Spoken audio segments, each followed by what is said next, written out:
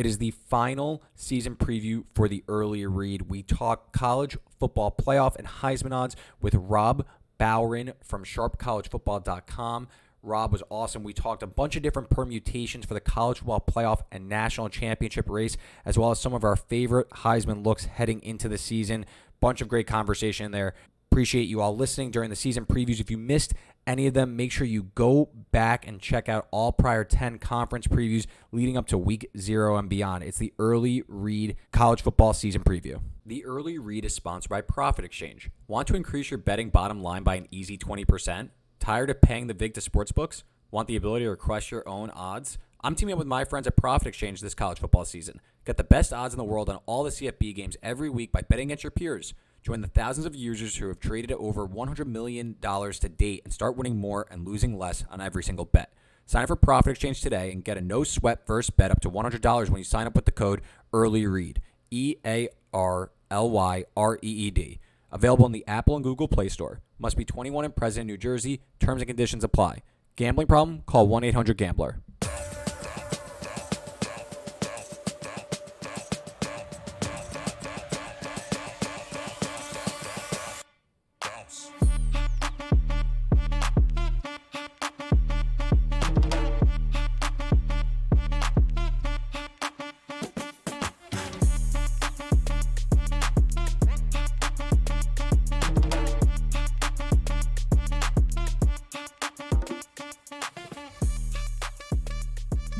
What's up, guys? Welcome to the Early Read, our final preview episode. We've hit all the other conferences. It's time to talk big picture now. We're going to try and decipher who's going to win the national championship, who's going to win the Heisman, who's going to make the playoff, and everything in between. And to do that, we bring on Rob Bowron at Beta Rank FB. That's beta_rank_FB. Generates power ratings and a bunch of advanced metrics for sharpcollegefootball.com. Really smart in the space. Really pumped to have him on to talk some big picture college football. Rob, how's it going, man?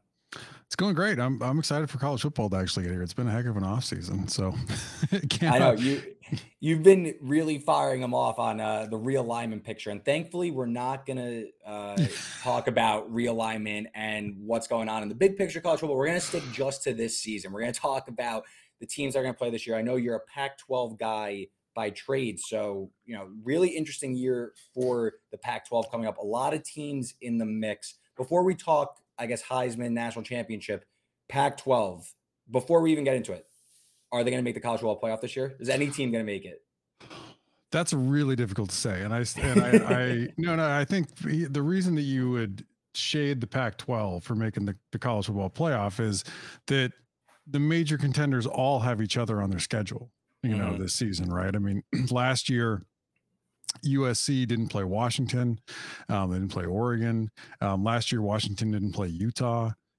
They all play each other this season, right? So there are no misses. And that I think is going to be, I don't know that anybody's going to be quite good enough to get through their schedule with only one loss. And so look, maybe you end up with the 2-loss conference champion in there, but I do think that if you were to look across, certainly at the ACC, you like their chances a little bit better for getting one of those playoff spots than the Pac-12 because it's Clemson and FSU and then a pretty big gap, between them and the rest of the teams. That's going to allow them to pile up some wins, and like whomever wins their matchup, maybe has the inside track. And you could see like another situation where like the Big Ten sneaks 2 in, or the SEC where might be able to sneak 2 in instead. It is hard to see. Maybe Texas. Well, we're gonna talk about who's getting in. I by the end of this, we're getting some predictions. We're gonna pick 4. All right. Yeah. So we'll get back to the college football playoff picture. I want to start Heisman though, because they're not directly correlated, the Heisman Trophy picture and the college football playoff picture, but they tend to run at a similar course, and maybe the Heisman Trophy is decided a little bit earlier, but typically the teams in the mix for the college football playoff are the ones that are also, they have their quarterback in the mix for the Heisman Trophy. And so we'll start there, and starts with the Pac-12 because Caleb Williams enters as your favorite. I ripped these from one sports book, but make sure to shop around for these because you could find them all over the place. But the order's pretty similar wherever you look. But Caleb Williams is the favorite around plus 500, followed by Jaden Daniels. He's 10-1. Jordan Travis and Quinn Ewers are 12-1. Cade Klubnik's 14-1. Michael Penix is 16-1. JJ McCarthy, Bo Nix, Drake May, Sam Hartman are 18-1. And then you go down a little bit further. You got Carson Beck at 20-1, Drew Aller 25, Joe Milton 25, Kyle McCord 28. And you start to find you start to get a little bit out there. Marvin Harrison Jr. 30-1, Connor Wegman, Dylan Gabriel 40-1, Jalen Milroe 50-1. I don't think there's anyone else really worth mentioning, but KJ Jefferson and Brock Bowers I wrote down are each 60-1. So Devin Leary is an interesting name way down there to take a little bit of and let me tell you why. So Devin Leary, I think, is a really decent coming out fire. Leary's a decent quarterback prospect. And I wouldn't bet a lot on this. Just take a little flyer and see what you can get. But Liam Cohen comes back. He was the offensive coordinator 2 seasons ago, which got Will Levis on the NFL's radar. Then they brought in and then Cohen got the job as the offensive coordinator of the Rams. That did not work out, but now he's back in college football and back in Lexington. He was phenomenal as an OC when he was in Lexington for his 1 year. They should really take a step forward offensively. Their defense was a little bit better last year, and they returned a decent amount on defense. I like Kentucky to be sort of surprisingly good. Now I wouldn't say it's like, I mean, he's going to be in a conference where, I mean, like you can pretty much like write in pencil, whoever the Tennessee quarterback is, that offense is going to put up numbers. Right. But he's a name, like if you're going to look way down for like where I think there's some value, I think Leary is probably a little undervalued because I'm not sure people know what to do with Cohen coming back. I agree with you, especially on the Kentucky part. I pulled up FanDuel. I see Devin Leary 100-1. Again, I don't think Devin Leary is going to win the Heisman, but I agree with you. I think like Devin Leary and KJ Jefferson, for example, they're both not going to win the Heisman, but one shouldn't be 50-1 and one shouldn't be 100-1. I think Kentucky, again, playing in Georgia's division makes it so difficult to really trust them. But I do agree with you though about Kentucky offensive leap on the way with the offensive line resurrected, getting Cohen back. And I think Devin Leary, to me, I was really high on NC State last year, fell short of expectations, but that didn't help with Leary's shoulder injury either. I like him coming back. I think Leary, I agree with you, probably a mid, day 3 probably quarterback prospect, but he's a good college player, and I like Kentucky as a whole. I love they didn't even get to the Caleb Williams part, and we're already firing. Caleb Williams should be your prohibitive favorite, not only because he's team back with Lincoln Riley. Cliff Kingsbury is the quarterback coach. That is a stupid amount of offensive like know-how on one staff. I mean, it feels like cheating. Plus, I mean, look, the USC wide receiver room doesn't have a lot of guys returning that are that have a big resume behind them. I mean, maybe Dorian Singer is probably the guy that you would say most, the guy that they got from Arizona. But I would say the one of the things to sort of keep an eye on, I mean, like you've got Jerry Rice's kid there, who's apparently lightning fast, didn't break out last season. Of course, like Addison got a ton of, the pub last year, but they're really doing well. And I think their offensive line is going to improve a little bit. They were pretty bad, but I like the offensive line coach hire that they made a couple of years ago. When they came over, they got A&M's O-line coach. But they're going to be a lot. I mean, we'll see where the defense is. There are going to be a lot of shootouts. USC is going to have to earn their way to double-digit wins this season. It's not as easy as a path as they had last year. I completely agree with you. My one rub with Caleb Williams, again, I agree he should be the favorite, but if we're talking, is he likely going to win the Heisman? That's tough. I push back on that. There's been one back-to-back Heisman winner, Archie Griffin in 1974 and 1975. So Caleb Williams is going up against historical precedent, and I just struggled to see. And again, we're gonna be talking about the same teams and how it's going to go. So I assume people are going to start to see the vibe with where we stand with some of these teams, but I struggle to see USC with the back half of their schedule, especially really picking up steam and kind of surviving their schedule. But just look at last season for Caleb Williams and what he did. Because if he wants to win the Heisman Trophy, he's probably going to have to do better than that, because with the way college football and the talent that is in the sport right now, someone's going to put up a strong, formidable resume that's going to challenge Yeah. Caleb Williams. And I think that there's voter fatigue in this sport. It doesn't exist in every sport. It does exist here. But again, last season for Caleb Williams, over 4,500 passing yards, 52 combined touchdowns, and 5 interceptions with 11 regular season wins. Yeah. That's a tough bar to get over for a guy plus 500 to win the Heisman Trophy. Yeah, I mean, I think he's gonna have to. I mean, he would have to again have like you're right. He's gonna have to have a massive year. He's not gonna be Mhm. able to go out and just have another pretty good year, right? And win the Heisman. Um, and it will be. I think it will be more difficult for him. I mean, look, the Pac-12 had a hideous set of defenses last season. Mhm. So USC's offense, like even in advanced stats, like they were the number 4 offense overall. There was a pretty big gap between them and Georgia and Tennessee offensively. Um, it's going to be harder to put up the gaudy counting stats that everybody loves, like the yards, the touch. I mean, like that kind of stuff. It's going to be harder to do that in the Pac-12 this season because the defenses were so bad. They simply have to improve. you know, You think you right? I mean, you are Power Five teams. You have enough talent, and have enough money to hire decent coaching staffs that they should be better. Then I'm not massively keen on Jaden Daniels in there. I think that offense that Kelly runs, um, I think he's going to put up some decent numbers. I just think it's going to be hard. I think it's going to be hard for him to put up really, really gaudy stats. I did think he improved considerably last season from like what he was at ASU. But I'm not massively sold on him there. I don't know. I don't know about, I mean, look, I think Sarkisian's probably the best offensive mind going in college football right now, but Ewers held them back last year. I mean, like I'm glad you said it. oh yeah, Ewers held them back from you. I mean, the defense was actually really good for them last year. They took a huge step forward under the defensive coordinator, whose name now eludes me. But then he had Gary Patterson coming in and helping out as well.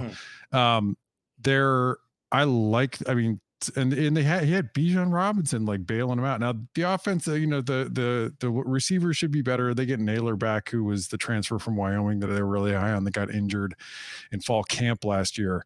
I think that it's really hard for me to put a ton of faith in yours. He was so bad down the stretch, and cost them games. you know, Uh, the one where Texas really concerns me, and again, we're going to circle around to this, but Ewers downfield passing, huge concern. And to yeah, me, was really where it held him back. Texas was outside the top 100 in explosive pass rate. And you look at, I know, first of all, they got AD Mitchell this year from Georgia. He's a stud, but look at the weapons, what they had last year with Xavier Worthy and Whittington, and still outside, absolutely unacceptably outside the top 100 yeah, in explosive pass rate. I understand he was injured, and that's also there's some Hudson Card in that number, but that still kind of shows you, even if you want to give Ewers the benefit of the doubt, that's still bottom third in the entire country. That's not going to fly if you want to be a national championship contender. If you want to put up the stats to rival a Caleb Williams S season last year, because someone's going to put up a big statistical resume. And if yeah, it's listen, Texas has the weapons to have a quarterback that could put up those numbers, but you're going to have to be able to hit downfield threats to yeah, make that work. I will say the one good thing about Quinn Ewers and I'm going to take a step back after Ewers, but Quinn Ewers, they do play Alabama in week 2.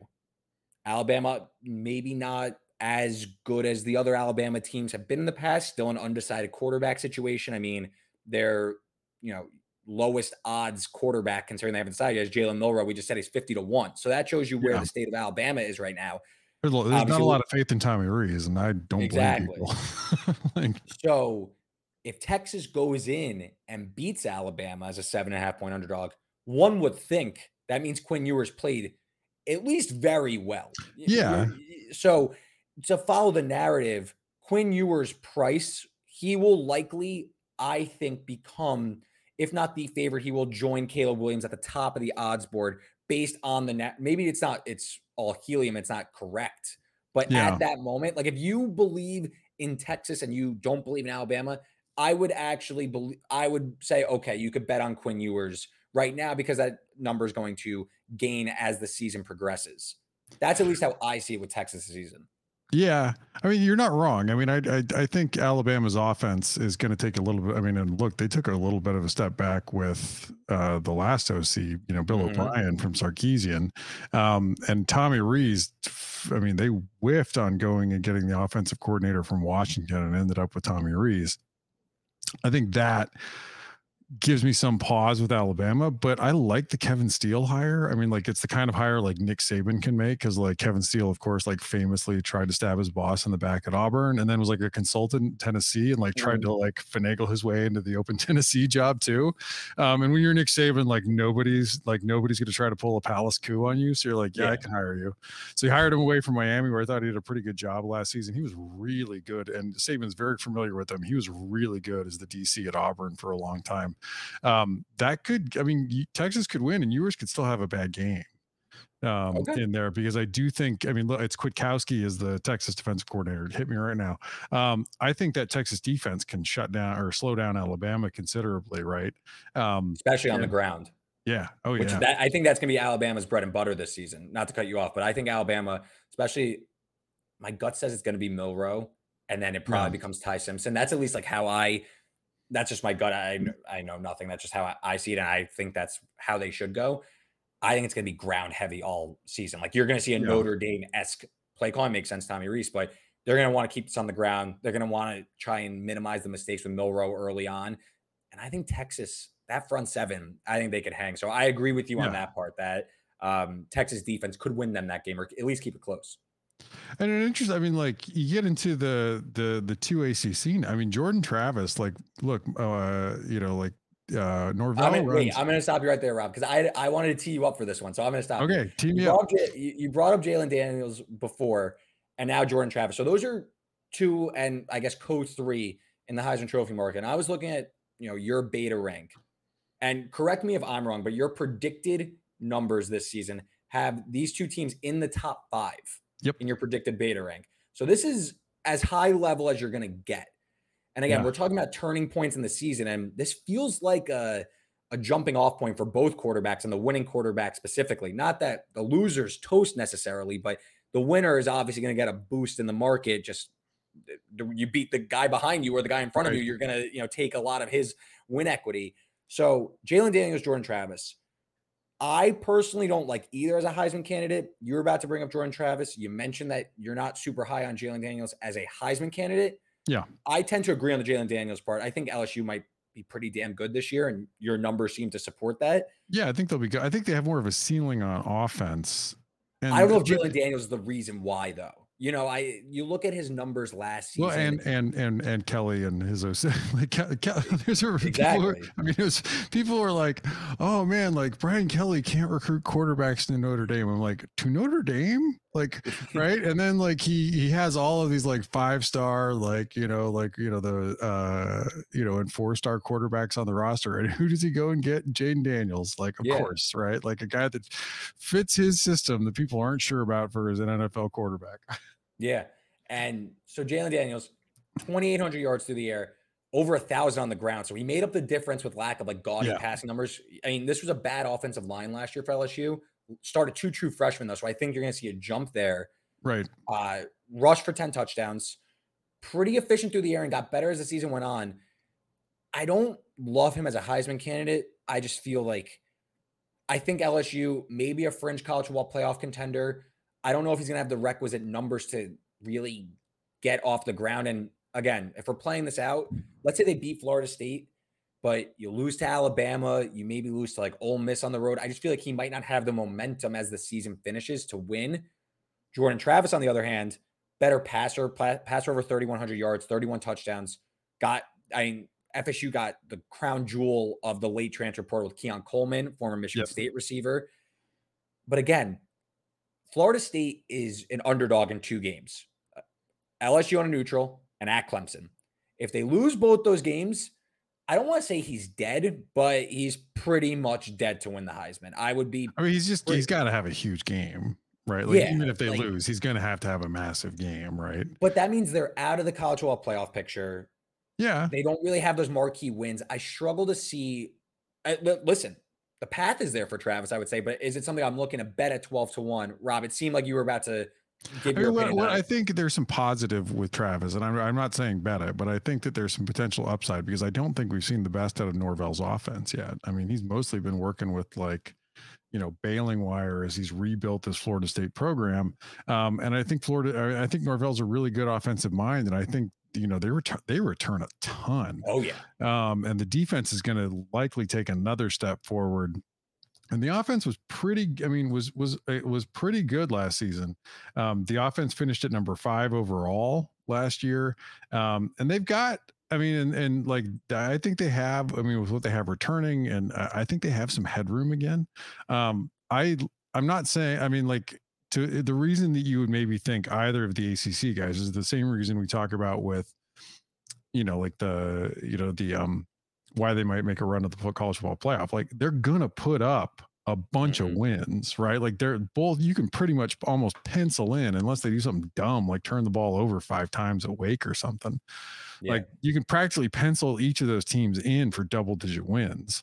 Now Travis, I think I think there's some legitimate questions about like how much he's going to put up in the offense, right? Like, and how good they're going to be. I think your point is correct, right? He does also have that LSU game on there that could potentially derail them because I think LSU's defense is going to be really good. I think their offense is going to be good enough. And I mean, look, Georgia went out and hired Mike Bobo. I mean, it's not Monken's offense. I mean, everybody's like, who's going to call the same plays? I'm like, it matters who's calling the plays because they don't always call them in the same order. So, Georgia likely isn't going to have the same ceiling they had the past couple of years under Monken.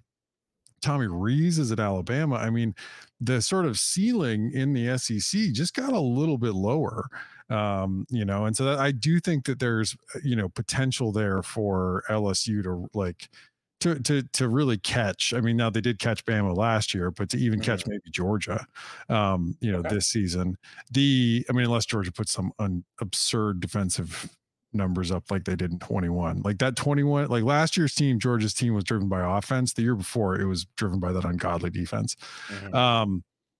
I think, but the one to really keep an eye on to me is Klubnik at Clemson. Clemson doesn't have that game against LSU. He's got Garrett, like Alabama went out and whiffed at offensive with the offensive coordinator. Notre Dame went out and couldn't get Andy Ludwig away from Utah and promoted a guy that kind of stunk when he was West Virginia's offensive coordinator. Meanwhile, Dabo sneaks out and gets his man, like gets Garrett Riley from TCU. That should really, I mean, they've had some bad offenses and they weren't terrible last season, but like they could really use a pick me up. Riley should provide that.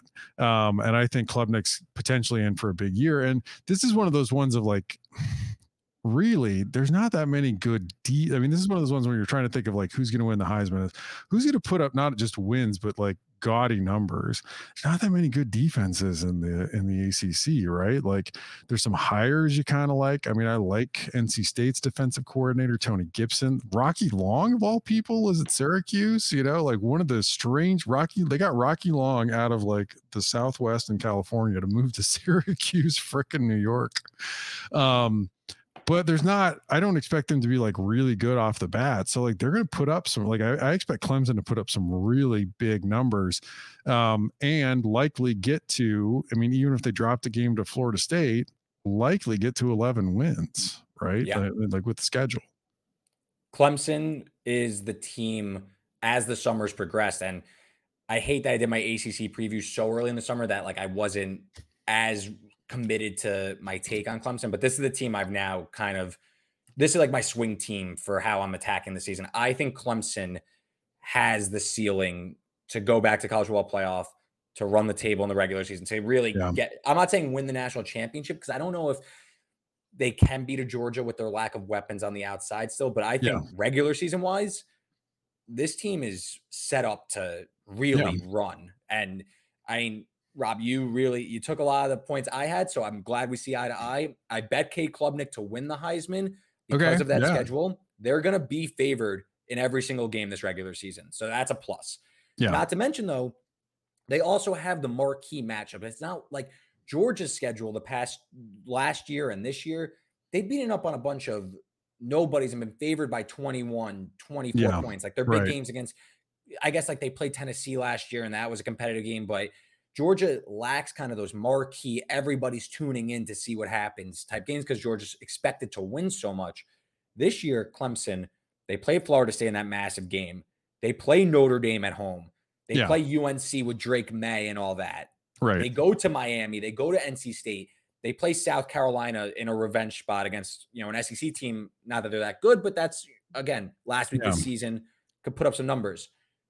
The hire Garrett Riley is such an impetus for a jump. We see this all the time where offensive coordinators come in and reignite an offense, reignite a team. I mean, look at Sarkisian at Alabama coming in. Yep. But look at what Garrett Riley just did with TCU. Yeah. Max Duggan was not supposed to start at the beginning of the season. Max Duggan, he had experience, he was as experienced as any backup you could get, but Morris was supposed to start in week 1. He gets hurt against Colorado in the first half. Duggan comes in.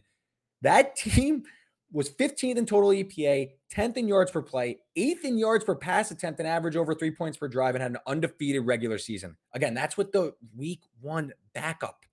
Right. You're now going to a 5-star recruit that was recruited at Clemson and supposed to be the heir apparent to what was supposed to be Trevor Lawrence's heir apparent. That went a little sideways, but the talent's there. There's a lot of returning production. Clemson returns 4 starters on the offensive line.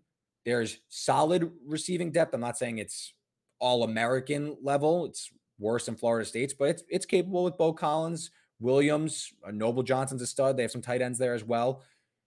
I think that this schedule sets up for Clemson to run the table in the regular season and Klubnik, if not to win the Heisman, like surefire finalist, in my opinion. Yeah. And at 16 to 1, I think 16, 14, you're talking like this number is going to age well. Yeah.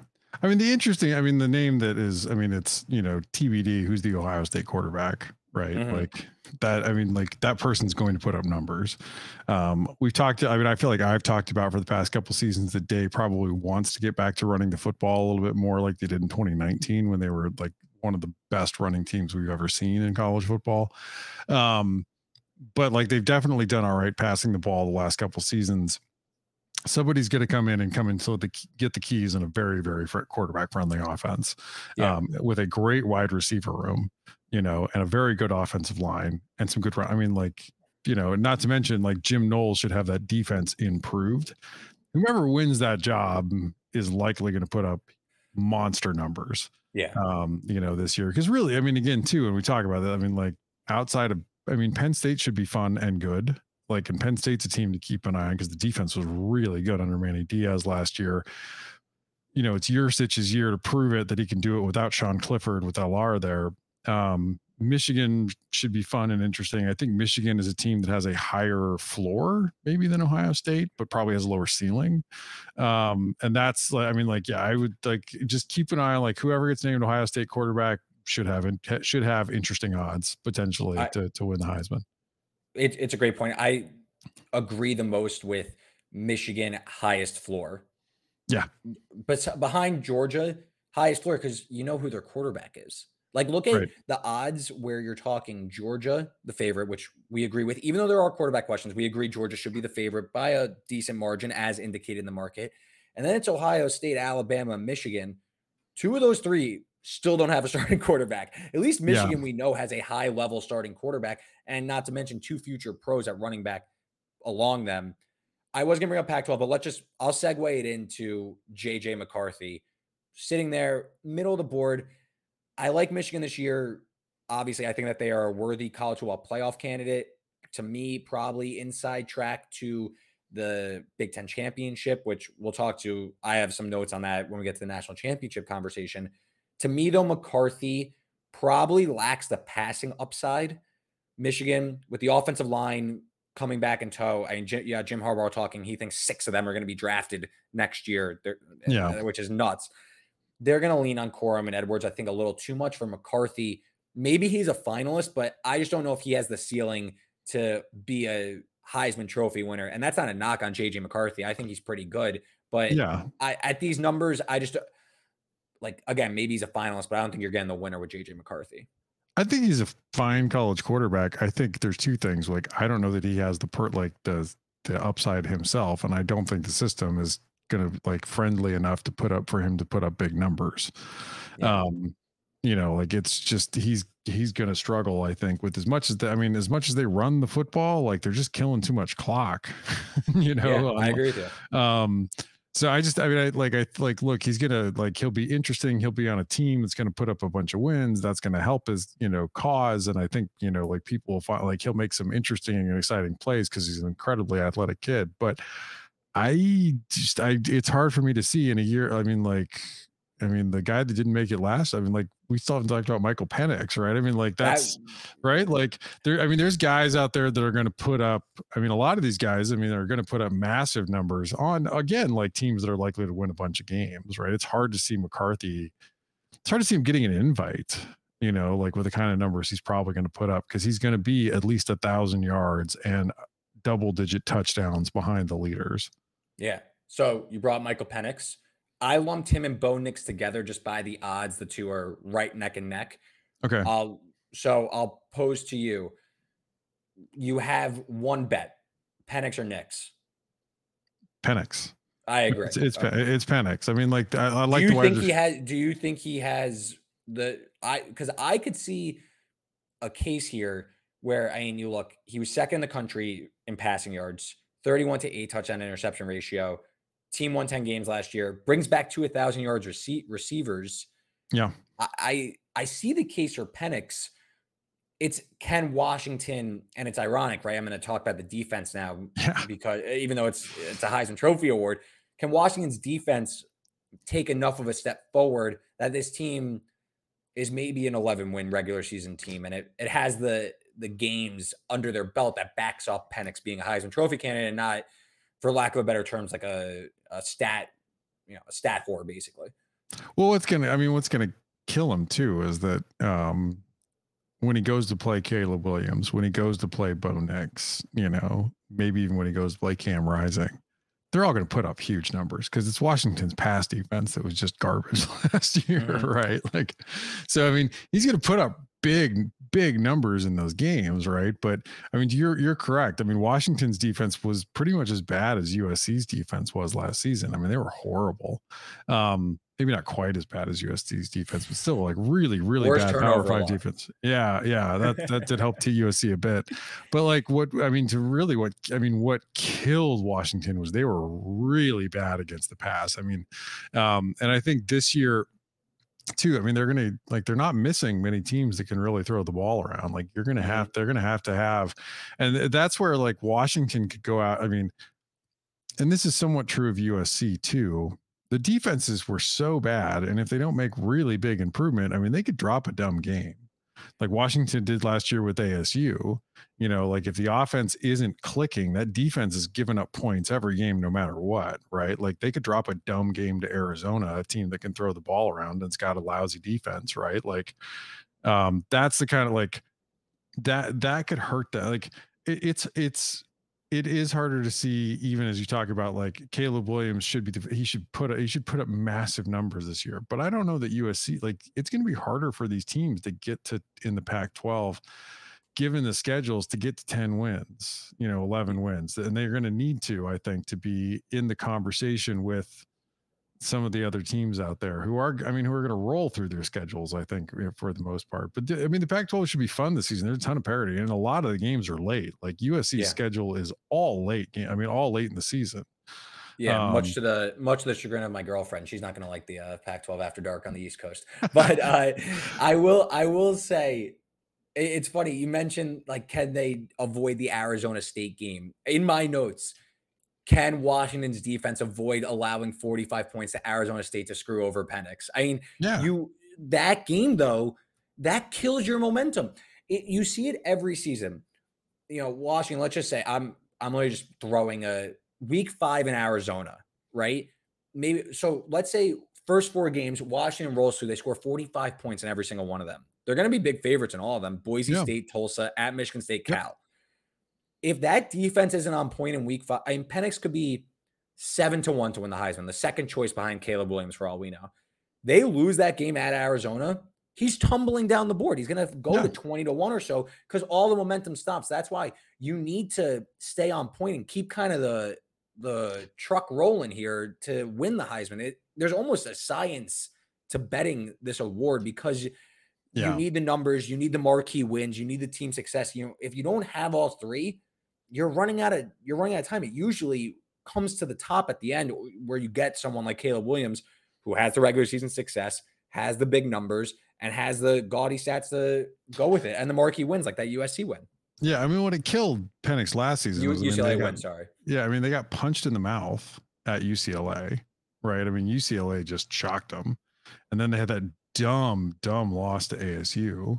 And they got to Penix in that game. That was what happened. I mean, Penix was really good about getting the ball out, like, and not. I mean, that like, he had a low sack rate last season. That helped. Um, but in that ASU game, they actually found a way to get to him. And he's like a lot of quarterbacks. He doesn't like getting hit a lot. Um, Especially him, all yeah, those yeah. injuries. But I don't. I mean, like the Arizona game is like that isn't. So there's in the Pac-12, and Washington fans will tell you this. There's like the myth of the desert dogs. Like the Huskies go play like drop an egg in the desert, whether they're playing at ASU or Arizona, about every other season or so. And so Okay. like that Arizona game is interesting because they're going to play a bunch of teams that they should roll early in the season. To your point, like the schedule's very favorable to start out. They've got a cushion to get into. That Arizona game is the game. Like Arizona, look, Delora is a roller coaster of a quarterback. I mean, he is very good and he is very bad, all in the same game. But Arizona's offensive line is going to be better. Arizona has sneakily, probably behind USC and Washington, the best wide receiving core in the Pac 12 with McMillan, Jacob Cowing. They got the really good transfer in from Colorado, the recruiting services that ranked as a 4-star. I think Lamonius Craig. They've got talent at wide receiver. They've got a pretty good set of tight ends. Like the problem with Arizona last season was the defense was god awful. I mean, the offense was pretty good. They made big strides, big improvement. They kind of got up to being like a middle of the road Power 5 offense.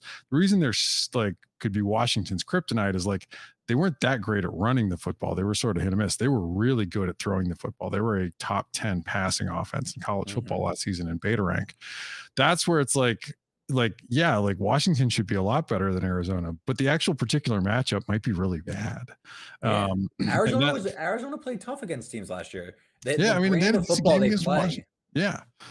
They upset UCLA. I mean, they had Yep. like Arizona had like a kind of a wonky up and downs, and they might have another kind of wonky up and down season. I mean, it all like I think Arizona made one of the weirdest defensive coordinator hires in college football in the past couple seasons.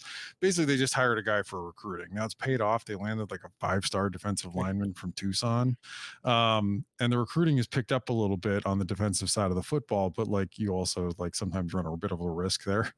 Yeah, because the um, Power Fives tend to take their best players. yeah, I mean, well, you're I think also, I mean, yeah, I everybody's mean, you taking their high level guys now. It's yeah, I mean, terrible. well, Poor Jed USC went Fish. shopping, right? Like they got, I mean, the real names they got off was, Dorian Singer and Christian Mhm. Roland Wallace.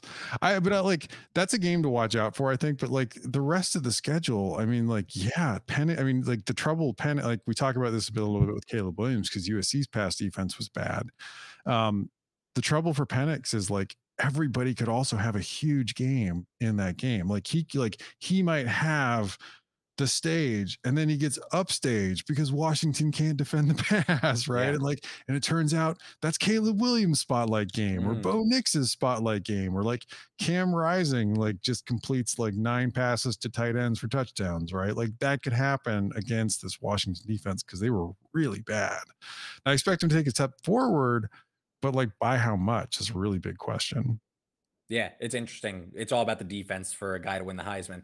Yeah. Really quick before Bo Nix, I mentioned him early. I don't think there's as much to say. I think you probably saw the offensive ceiling of Oregon with Kenny Dillingham there, with what they did last year. I mean, top 5, top 10 across the board in EPA per play, success rate, points per drive. Um, I, they bring in a new offensive coordinator and Will Stein from UTSA. There's plenty of weapons there. I just don't know if Bo Nix is going to put up the numbers like he did last year, where he was a fringy, not really serious Heisman contender in the long shot conversation. Not sure Nix puts up those numbers yet again. I think Oregon's going to be very good. We could bring him up in the college football playoff discussion. But Rob, any thoughts on Bo Nix in the Heisman conversation, especially where he's priced in the 15-1 range. I mean, I think Knicks is great. Like what they did last year is they mostly kept it. Dillingham kept it really simple for him. Mhm. Um, and Stein's a good offensive coordinator, the guy they got from UTSA. It's just hard to like look. I mean, where I would say like with Caleb Williams or Michael Penix in the Pac-12, I'd be like, yeah, like same offensive coordinator, same quarterback, like they're probably going to cook, right? Like I do think Oregon has a really good receiving core too. I'd put them with Arizona as having like right behind USC and Washington. And I think they're going to throw the ball pretty effectively, but I don't, it is hard to see him putting up the same kind of numbers. And Oregon's defense was better than Washington's and USC's, but it was still wasn't great. And I mean, talk about like Tosh Lupoi is their DC. He lost the job as defensive coordinator at Alabama. Like Nick Saban took the keys to the car away from him mid-season because like the guy's like a nuclear weapon in recruiting, but he's not a great DC. Lanning brought him in because like he is a nuclear weapon in recruiting. Why not give him a shot to call plays if that'll get him on your staff? I'm interested to see what happens with this defense because like Oregon's defense last season, I would say even more than USC or Washington, was worse than the sum of its parts. Right. Like, I mean, you could talk about like Washington's had some holes on defense. USC certainly had like the island of misfit toys with transfers and everything last season. Oregon had some guys on the roster that they should have been developing, and they did not play well last year. So I get like it's a bit of the same problem. I don't think he's going to put up the same kind of numbers that Penix will or Williams will. Um, and again, like it's hard to see anybody getting through this Pac-12 schedule without one or two losses, like, Yeah. and like, even if you win and you're the 10-1 team, or 11-1 team going into that conference championship game against somebody you already had to play, Yeah. and maybe you beat them the first time, you got to beat them again. That's Mhm. hard. Yeah, I completely agree. We're gonna get to a little bit more Pac-12 talk when we get to national championship picture. One other person I want to throw up before we get to that, and I have another one I'm gonna tease, and I'll kind of bring it full circle later on. But the other guy I want to mention, Drew Aller. I think Penn State. You mentioned it a little bit before, Rob. I think Penn State's gonna be really good. I think it's likely they win 10 games and they're very competitive. I think Yep. Aller really raises the ceiling of this offense much more than Sean Clifford could. But again, with Singleton and Allen in the backfield, it's a JJ McCarthy like issue for me where I don't know if he's going to put up the numbers to really contend for this award. I think he's going Yeah. to be really good. I think he has a high ceiling and like maybe he's a future pro and all that. But I just, again, we're talking just this season. We're talking Heisman Trophy. I struggle to see Aller winning, especially at this price at like 25-1. I just think that's a little too short for him. If you got him earlier and you have him at longer prices, that's great. I just think at this number, again, similar to JJ McCarthy, I just think the price is a little too rich now with Penn State, who I think is going to be very good, and we're going to talk about it in a few minutes.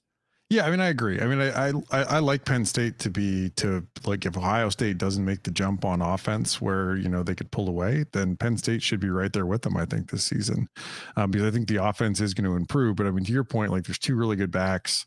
I'm not sold that he's going to be great out the gate, Mm-hmm. and have it down. And I'm also not like I mean, it's been a while. Like it's hard to look. Clifford could have been holding them back, whatever. Like it's been a while since I was like, oh yeah, they got great wide receivers, Yeah. like, and that I think is like, I think Penn State again, like the thing to keep an eye on with them is they've got early games against Illinois, who's probably take a little bit of a step back with Ryan Walters moving on to be Mm-hmm. the head coach at Purdue, but should be still a good defense. And then they go against Iowa, right? That's going to tell you early on what you've got in a lark because like those are like Iowa's offense is going to be horrible. Penn State should have great field position.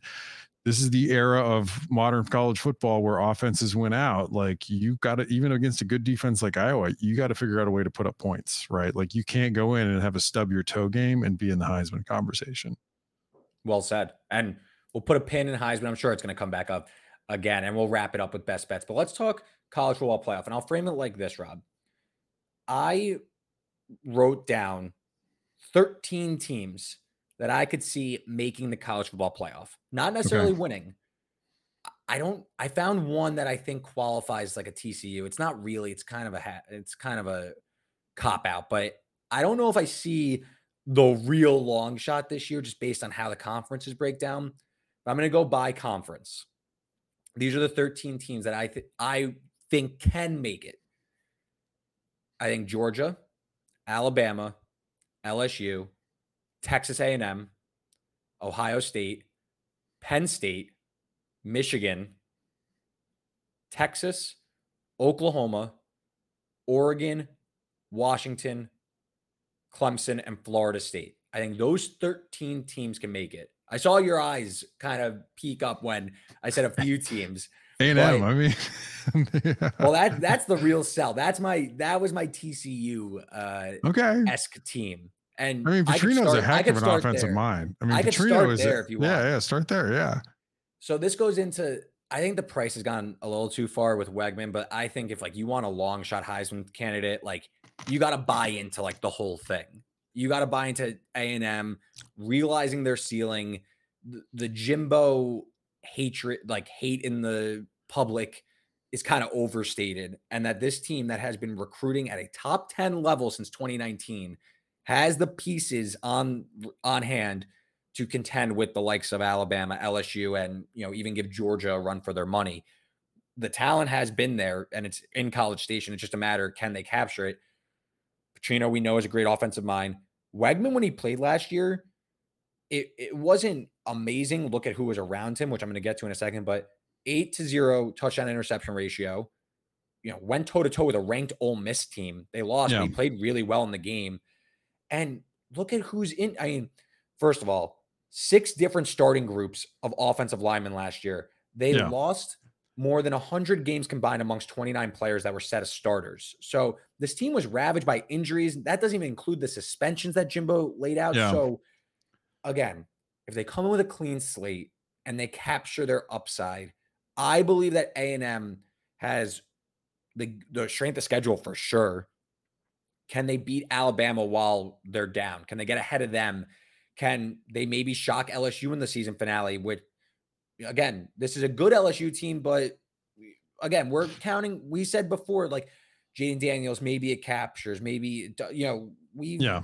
we weren't necessarily all in on LSU. We said that we could see the path, and I do too. I think LSU is going to be really good this year, but again, there's a ceiling with A&M that I don't think is being realized. And again, they can crash and burn, and this looks really dumb on my part, but there's a high ceiling with this team. There's also a really low floor. So I think Wegman, I think the price is a little too short now at like 40 to 1, 50 to 1. I think it's a longer shot. But to me, A&M, with all that they lost last year, and by the way, they still put together a decent defense. It's to me, if the Yeah. offense can be unlocked with Petrino, Yeah. Smith missed 8 games last season. Evan Stewart's back. Moose Muhammad. That's a sick wide receiver group. Running backs, 5 stars everywhere. I think that Yeah. this A&M offense has a ceiling that could compete with the likes in the SEC. Look, I mean, the DJ Durkin, I think, is a little bit of a limiter as the defensive coordinator. He's never put up a really great defense. His best was probably when he was at Michigan, and I think he got like a close to the top 10. But look, Bobby Petrino, if the only question I have coming in is whether this offense is going to work is like if he and Jimbo can actually like share the steering wheel. Because if Petrino's got the steering wheel and for some reason Jimbo just can't come out and say that he does, I have no idea. I mean, it's got to be pure ego. If he's got the steering wheel, like Petrino's a really good play caller. He's a really good schemer. I mean, like those offenses he had at Louisville were not built on like the most talented people that ever existed, right? Like, I think they are going to put up points, and I think they are an interesting team because they are extremely talented. It is the kind of thing where like, oh, you just drop in a good coach and good things happen, right? I think that could work. What I worry about, I mean, so there's 2 worries I have with A&M. One is like, is Jimbo going to let Petrino cook? The other one I have is like, is the team cohesive enough? I mean, because it feels like they've hit the point where it's like where people always talk about like Texas is like everybody's like basically like pulling the rope in their own direction, and you got all these like big name boosters running around, like just like doing whatever. That's got to be A&M. I mean, does anybody have more NIL money and like boosters involved than A&M? You know, like that. Like that's. I mean, look, you can talk me. I mean, like I said, you can easily talk me into this offense absolutely working. You know, I think the defense will be good enough if the offense really gets going, and I think they could. Because this will be the most talented. This is probably the most talented offensive roster Petrino's ever coached in That's what I'm saying. college, right? Like hands down. He could put up some huge numbers.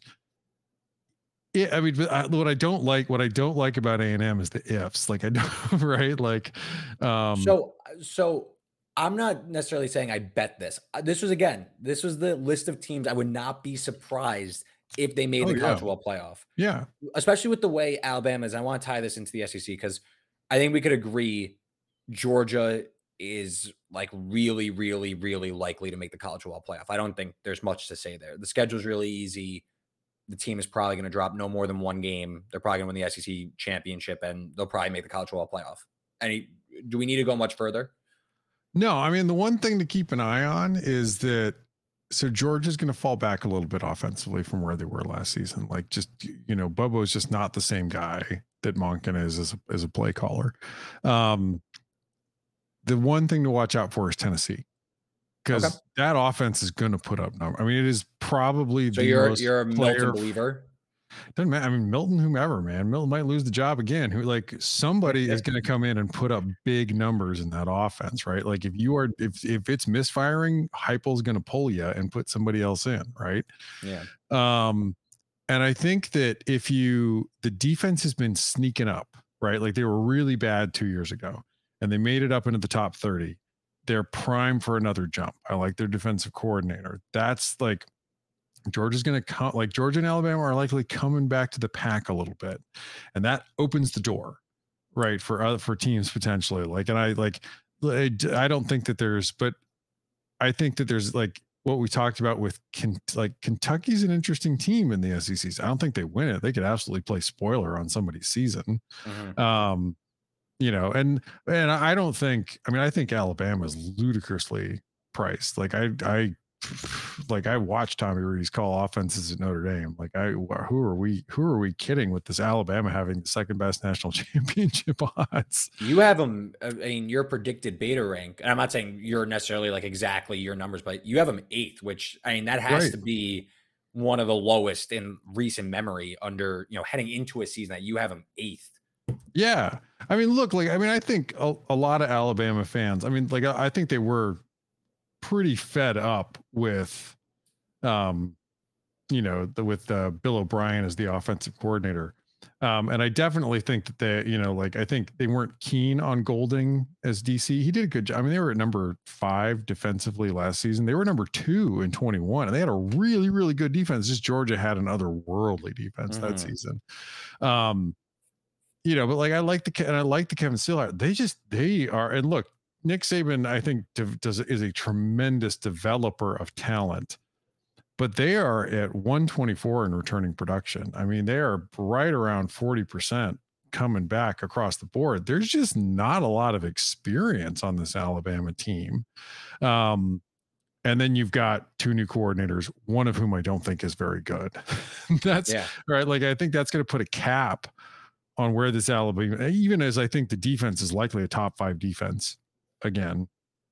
I think that this offense might struggle to be a top 10 offense, and that is a problem. Because Mm-hmm. it's not that like I think LSU is going to put up ungodly offensive numbers. I think LSU is probably going to sit in that 7 or 8 or 9 range offensively. That's fine. That might be enough with a really good defense to take down Alabama again, right? Like Higher I floor. yeah, I like LSU's floor a bit more than I like Bama's floor this season. Like, yeah, Alabama's got more. I mean, it's not like LSU is like starved for talent. Alabama has more talent, right? Like Nick Saban, like doubled down on recruiting again. Like, Yep. but I don't. I think the SC. I think that the coordinator hires, the OC hires at Georgia and Bama open the door a crack more. It's not as the distance between them.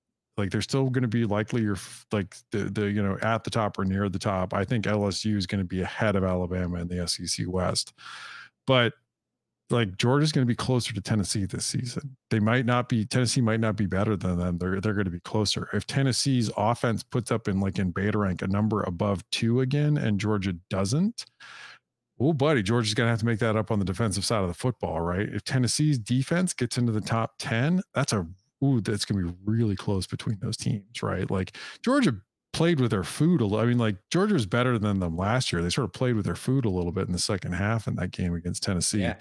I think this season, like Tennessee's maybe going to be able to legitimately hang with them because like Georgia's offense isn't going to be as good. Tennessee's defense should be better.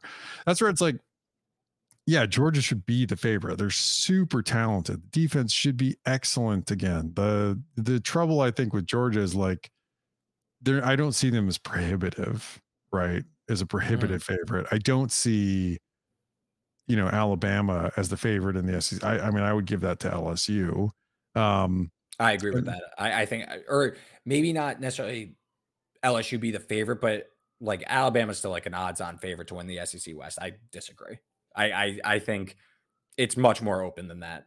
Yeah. I mean, you could like I mean, I would have LSU as slightly ahead, but like you can talk me into everything where like, oh yeah, they're co-favorites. You're not going to talk me into Alabama being some like prohibitive favorite. That's crazy, right? Like, and like to your point with A&M, who went out and hired Pete Golding was Ole Miss. Ole Miss's defense is likely to get better, right, than they've been. I mean, it's like I can't believe Hugh Freeze is at Auburn. That's the most Auburn thing in the history.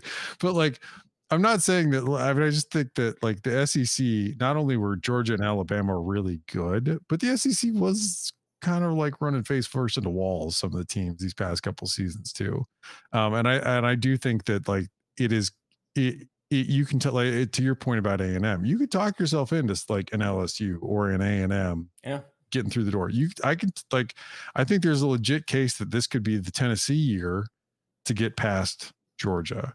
Right. It just like with I don't know if I could Tennessee. trust Milton that much. Like Nico's there, but we'll see. We'll see for sure. I mean, think it is the most that offense is just like it's designed to like just free up guys, like have guys running free. Like it is absurd. It's crazy.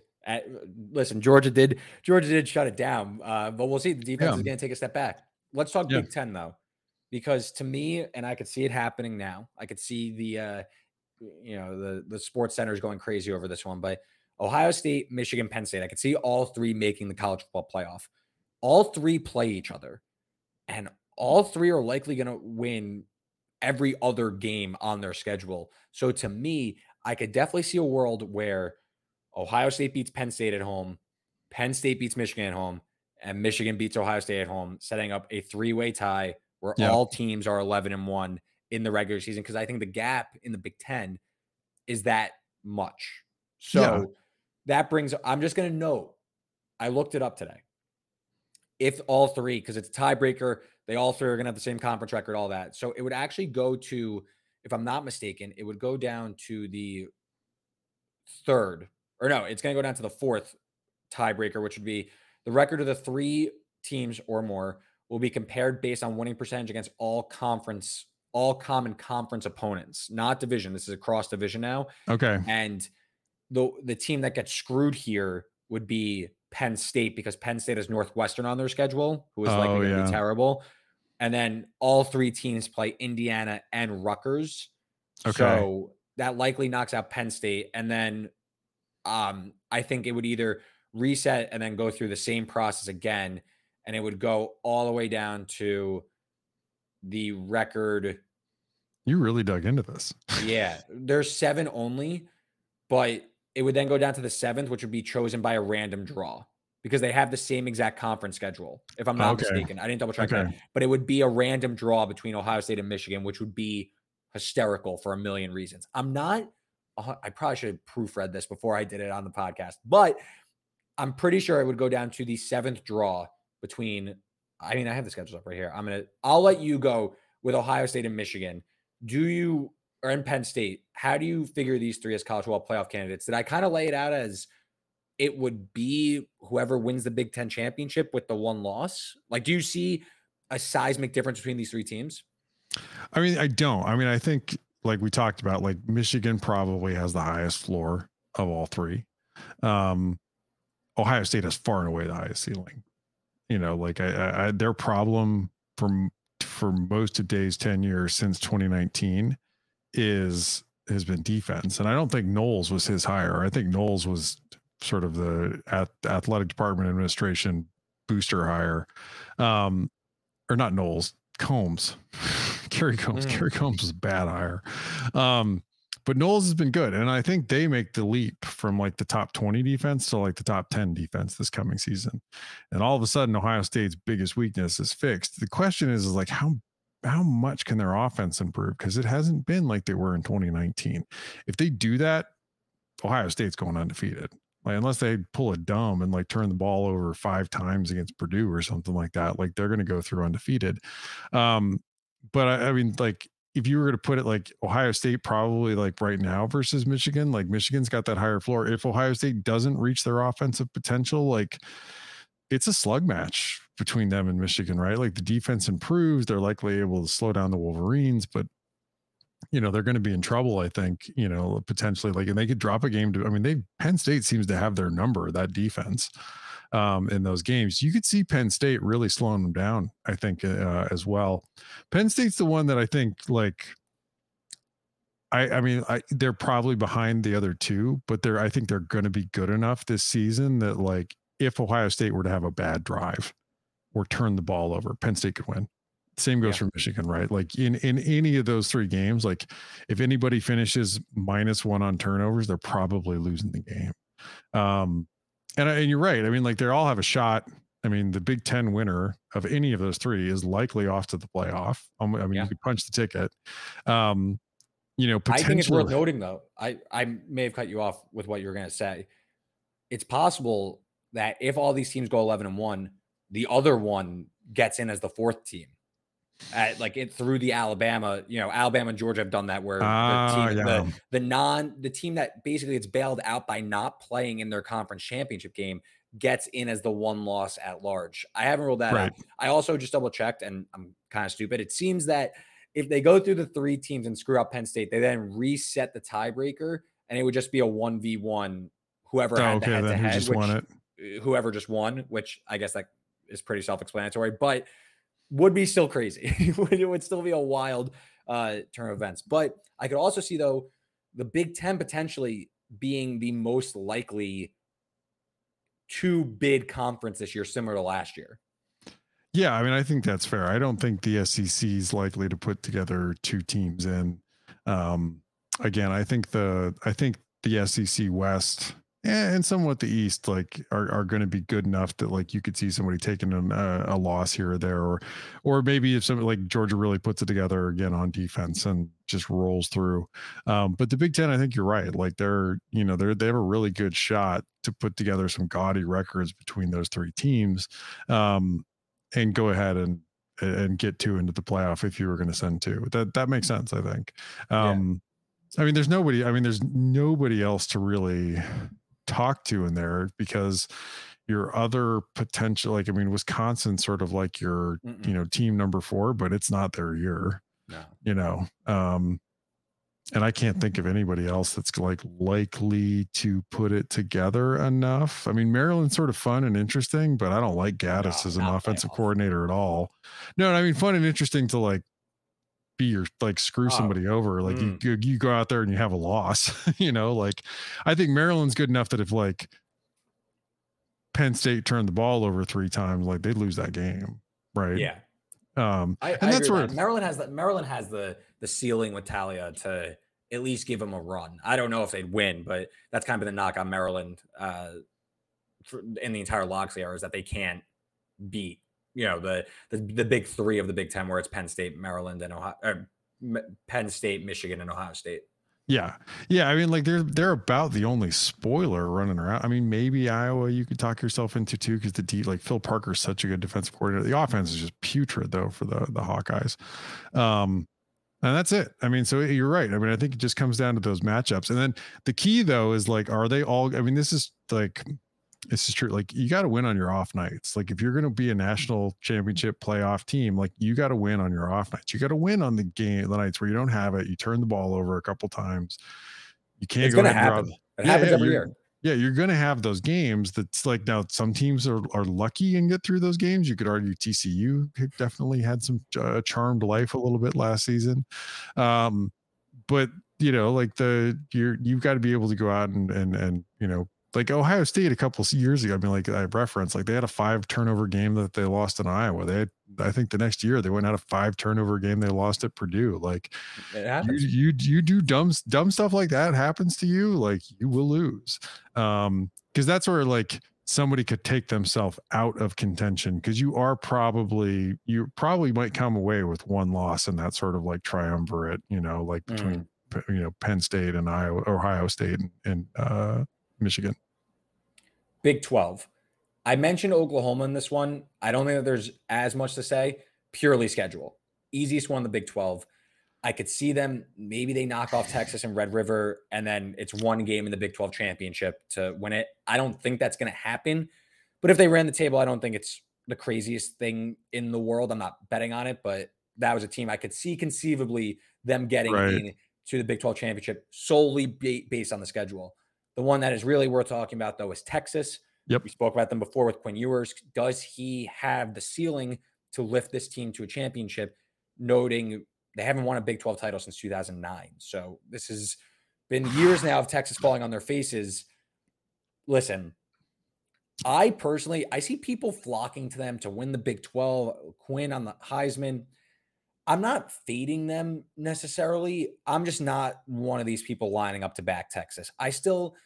The schedule isn't like so like neat and easy. It's not one that they're going to have a walk in the park. First of all, they play Alabama in week 2 on the road and they're a touchdown underdog. So you lose that one. You're already saying, all right, Texas needs to run the table to make the college football playoff. That includes road trip to Baylor, neutral site Oklahoma, at TCU, at home for Kansas State, and at TCU in back-to-back weeks. Home Texas Tech in the regular season finale, and then a Big 12 championship game. Is Texas going to be favored in all those games? Yes, probably. But are they going to win every single one of them? This was a team. There were a lot of excuses and advanced metrics last year made like, oh, Texas, like with Ewers hurt and everything, like they're still a top 5 power rated team despite having 4 losses. They still lost all these games, and they didn't just lose; they blew games. Oh yeah, TCU, Oklahoma State. Are we just gonna? I know they have a lot of talent in the Big 12, maybe down a little bit, a little questionable. But are we just going to trust that this team is going to, especially if they lose to Alabama, are we going to trust that they could just run the table in the Big 12 and still make the college football playoff? I mean, I think here's the thing: is Texas last season reminds me of 2015 Washington. In that in 2015 Washington, like 2016, like Washington makes the playoff run, right? 2015 Washington went 8-4 and lost some dumb games. Like, it happens. Yeah, but they were a young team kind of figuring it out. And Texas last season was a young team, I think, kind of figuring it out. Okay. And like, I mean, the defense was solid last season. They finished number 6 overall. The offense was number 14, and they stunk on offense, or throwing the football in particular. But Steve Sarkisian is probably the best offensive mind in college football. He has a mountain of talent on this team. And I also think that Quinn Ewers, if he plays as bad as he did down the back half last year, is not going to remain the quarterback. And they have guys behind him that they really like. I mean, I'm not just Arch Manning. I'm forgetting the backup's name. The guy, I mean, he looks like a bodybuilding commercial. The guy's like just shredded. Like you look at him and you're like, that's a quarterback? Oh my God. Like Malik Murphy. Yeah, Malik Murphy. Yeah. Like linebackers is like, I just can't imagine being a linebacker and like lining up and be like, I gotta hit that guy. You're out of your mind. I mean, I think that you were like, look, if you like, I think even if yours doesn't take a big step forward, I think the Big 12 is likely a step behind where the Longhorns are, right? Like, I think like, what killed them last year was he was so bad. You don't have to talk yourself into Quinn Ewers Heisman candidate for Texas to Mhm. be better, right? Like, Quinn Ewers Big 12 champion is like Texas, like going from 14 offense to like 6. You couple that with the defense with Kwiatkowski, who is the architect of those Washington defenses under Chris Peterson that were so good, and Gary Patterson is like your consultant. I mean, like, it's like that joke I made about, having Lincoln Riley and like Cliff Kingsbury on staff. Like, that's a stupid amount of defensive know-how sitting around game planning for you, right? I like this Texas team a lot in the Big 12 because the Big 12, to your point, after Texas, is thin, right? Mhm. Like, TCU is likely going to take a little bit of a step back. I mean, there's some fun teams, like Kansas might be a fun team.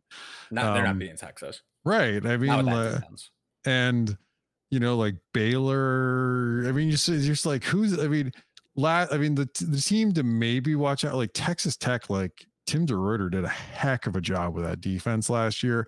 They might take a step forward offensively. Texas Tech also lost some dumb, dumb games last year They also too. won some dumb games. Yeah, I know They they played in a were. ton of dumb. They played in a ton of dumb games. But I think Texas feels like that team that like last year was kind of figuring out how to win and maybe didn't always figure it out. And I think that this year that they do. I think That's that well this said. year, yeah, like I think last year, like they were really good in advanced stats. Like 90% of the time, they did really good things. 10% of the times they did 10% of the time they did inexplicably stupid things Yeah. and cost themselves games, right? Like, but unlike that, who the 20 the unlucky team in 21 was Nebraska. Like, Nebraska was like sneaky good and just kept losing games in Mhm. 21. Texas was that last season. But unlike Nebraska, like where the coaching staff made weird choices and Scott Frost like produced a worse team the next season, Texas has the same staff coming back. They have continuity. Like, you should have guys bought in. Everybody should be on board with what Sark is doing. Everybody eventually, like, that comes out of the Saban school, like reform school for coaches. And I do want to say, because I do think like you'll hear people yakety yak, like particularly like Washington fans about Sark. Like, the man quit drinking, right? Like, this is a very different Steve Sarkisian, very focused, not the same guy who was coaching Washington, not the same guy who was coaching USC. I just I like, look, Texas has a great path ahead of them to make a run to the college football playoff. I mean, I've tried to be like talk myself out of saying Texas is back, right? But Yeah. you have no alternative, right? Like, the defense is going to be good with what they have both on the field and in the box Colin plays. You've got one of the best offensive minds in college football. Literally the only question we have in Texas is Quinn Ewers. That's it. And all that we're asking of Quinn Ewers is not be terrible, right? Yeah. Like a former I agree. five-star quarterback, right? I think I laid out the bear case, right? Like I Yeah. laid out why they can't, assuming if they lose to Alabama, which I'm not saying they will. I just think there's Oh concerns, and yeah. I'm not as bought in. Can I see it? Listen, they're on the list. I definitely could see it happening. I'm just not saying I'm running to bet that. Let's talk Pac-12. We spoke for a while about Washington, Oregon, and their triumphs and failures, and why can't hold back. Why I think they can make the college football playoff, in my opinion, is that I think that there is a room for each defense to take a jump, both outside the top 100 in EPA per play. I think you could see both defenses with the talent on hand, with the returning production, take at least a step forward. Yeah. I will say I did leave USC off the list. I do not see a jump coming for USC, in my opinion. I think that the way that their schedule closes, I've noted their schedule, but they play 9 games to close the regular season. They also play a stretch that includes at Notre Dame, Utah, at Cal, Washington, at Oregon, and UCLA. I simply think for this defense that was bottom 5 in EPA per play, I don't know if a jump is going to save them with that kind of cross country travel, with those sandwich road games back and forth, too many high level games.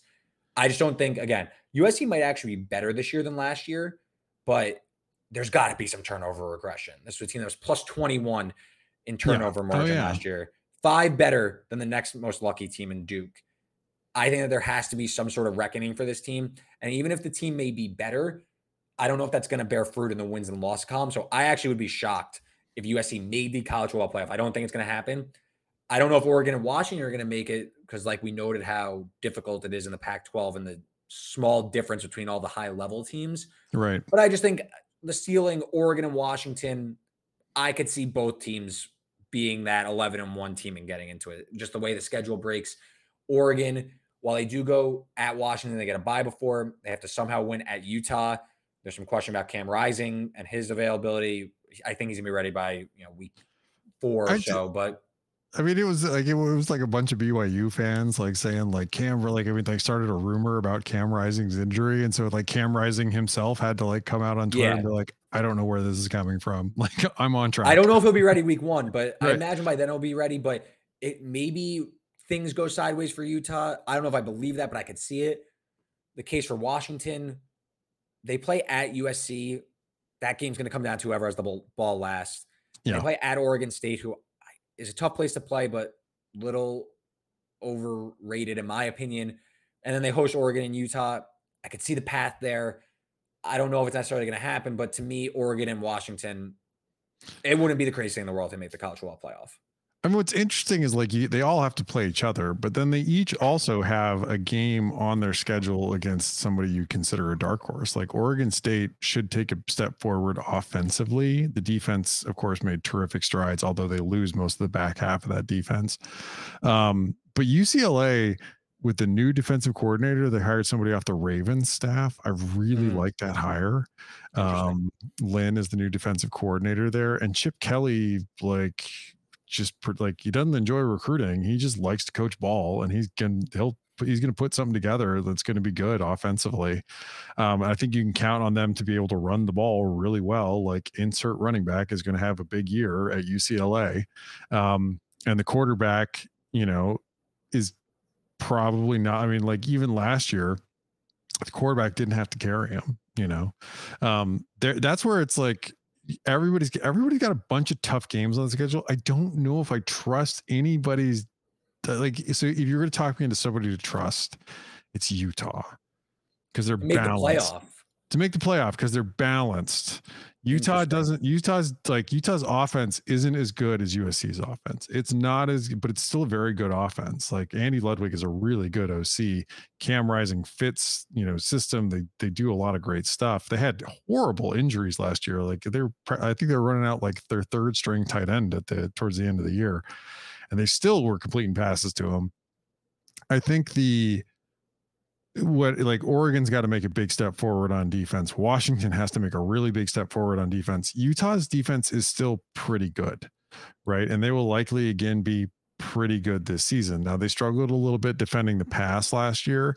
That's of course like where you don't want to find yourself in the Pac-12 is struggling to defend the pass. But Utah doesn't have the obvious weakness that the other teams do. And that's where it's like Utah doesn't have the top end talent. They don't have they don't have the high powered offense. But like they are, of course, as everyone in the Pac-12 found out, like a really tough out. And they play, I mean, I think Whittingham does a really good job, with the coaching, and like he's got a good defensive coordinator. That's where it's like, to your point about USC, like yeah, they might be a lot better. Like Utah's this schedule for Utah is going to get tougher. Like Washington is rolling on to the schedule this season. I just, as much as I like, it's much more like, I mean, and people aren't talking about Rising because I mean, like there are so many other quarterbacks that put up huge numbers, but Rising is an absolute like warrior gamer. Like he's going to take all the hits, take all the shots. If he's healthy, adds anything in the running game, like he's incredibly dangerous. Like, I mean, I remember that Pac-12 championship game 2 years ago where they just like, he torched Oregon. Listen, I've had Utah to win the Pac-12 the last 2 years. No one knows Utah like I know Utah. I love this team. I think, at least how I hope to play Utah this season is, I don't know if Rising's going to go in week 1, and I definitely don't know. I mean, even if he goes in week 2, going to Baylor after playing Florida is a tricky. tricky little week 1, week 2 stretch. I think the play that to do for Utah is hope that Rising doesn't play in either week 1 or week 2 and they lose. And the Okay. odds shift against them, even though it makes no difference in the Pac 12, but the scent gets thrown off of Utah and the market kind of overreacts to the results. Then Rising gets announced in, and they're saving him for week 4 at home against UCLA and hope you get a better price on them to win the Pac 12. That's why I don't know if they're going to make the college football playoff with the concerns that the injury concerns and Rising, because not to mention their backup, Rose, I think it's Brandon Rose. Sorry if I butchered his name, but the backup quarterback has like a lacerated kidney now. Okay. And Whittingham said today, that we're recording this on Tuesday, the 15th, that if it was right now, it'd be the third stringer, which, listen, Florida might not be good. I went to Right. Wisconsin. There's a Wisconsin helmet behind me. Graham Mertz sucks. But like, if it's a third stringer against an SEC defense, maybe things go haywire. That's why I don't know if I like playoff for Utah, but like I owe it to my boys again to have some skin on them to win the Pac-12, even if it's a donation. But I'm hoping I could get maybe a better number. But I agree with you. Utah is the one that really mixes up the whole playoff conversation for the Pac-12 because they play defense.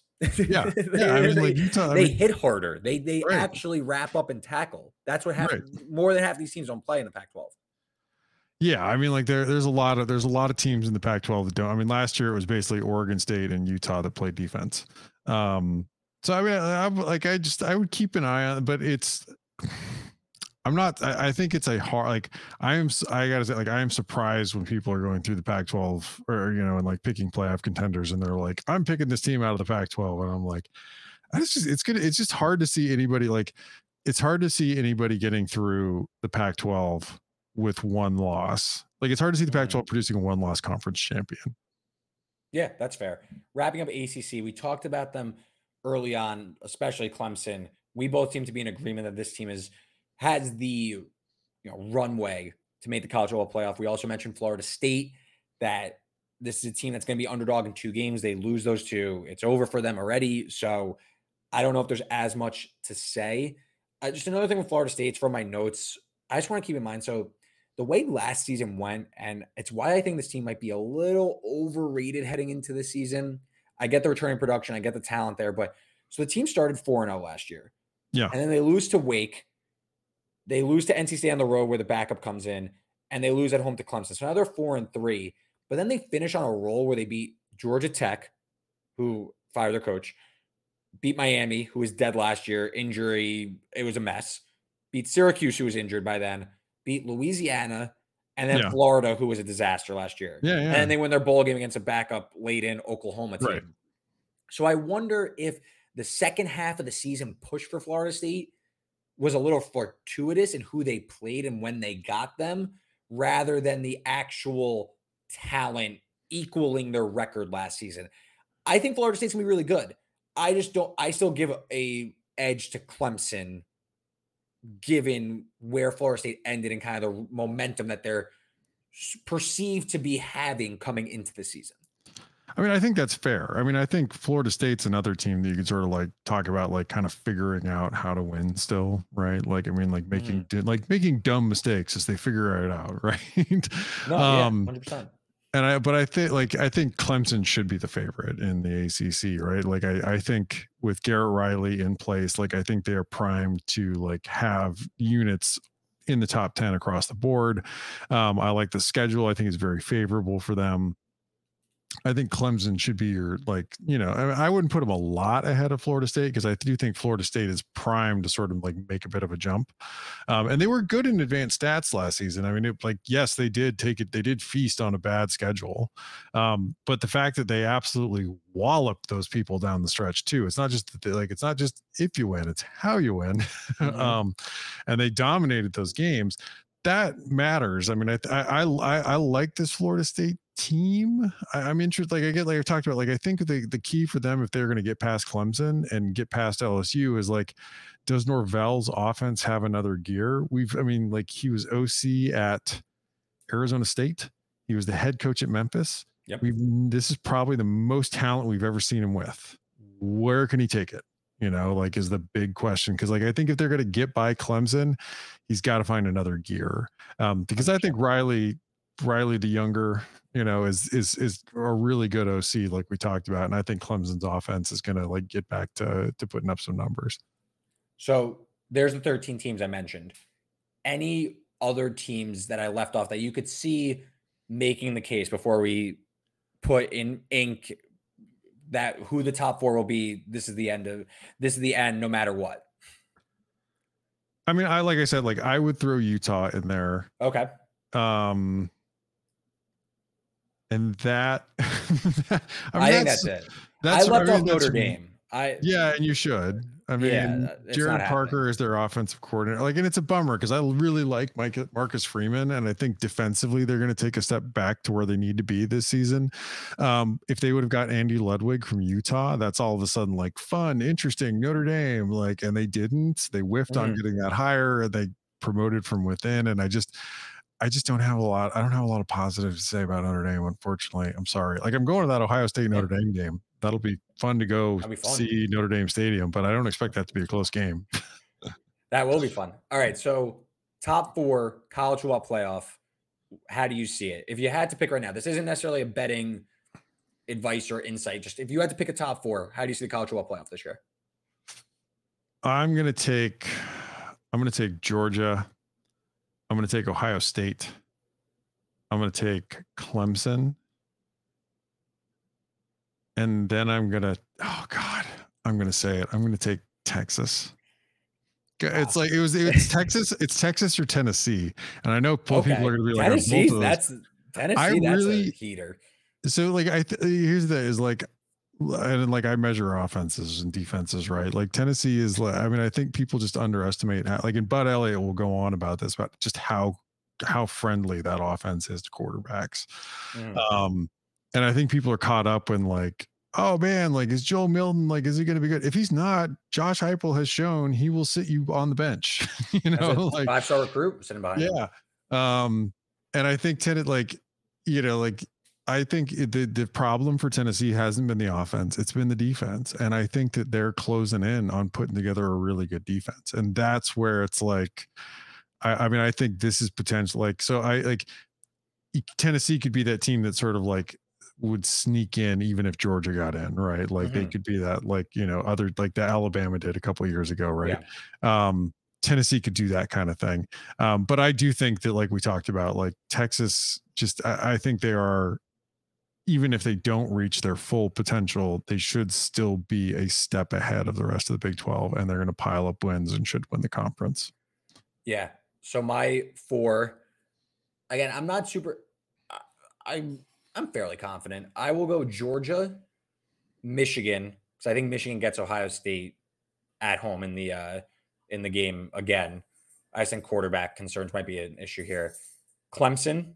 So those three, I feel pretty confident. And then I was between Texas, LSU, and then Penn State or Ohio State. Just because I've been on this team all preseason and I like them. I'll take Penn State Okay, just yeah, because I like the upside of the team. I'm not certain Texas is going to navigate their schedule to make the playoff, despite maybe they do win the Big 12 championship. I just think that there's a landmine there in the Big 12 that they got, and then you lose to Alabama, 7.5 point underdogs, which is expected, but that kind of kills you for the playoff. And I think maybe you get Penn State in potentially one loss, yeah, but don't play in the Big 10 championship. So I think it's far from locked in, but that's how I see the top four.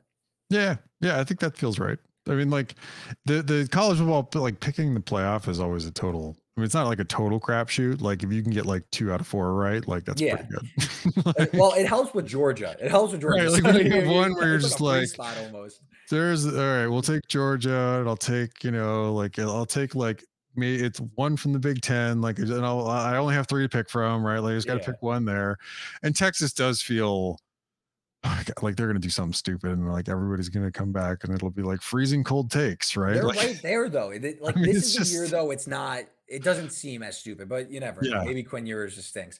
But so let's just wrap up here. Best bets from me. This will be on the Google Doc that's attached to the pod. I bet Cade Klubnik 16-1 to win the Heisman. You can still get that at Caesars. And then how I attacked Clemson, and I didn't necessarily mention this. I know we talked really highly of Clemson.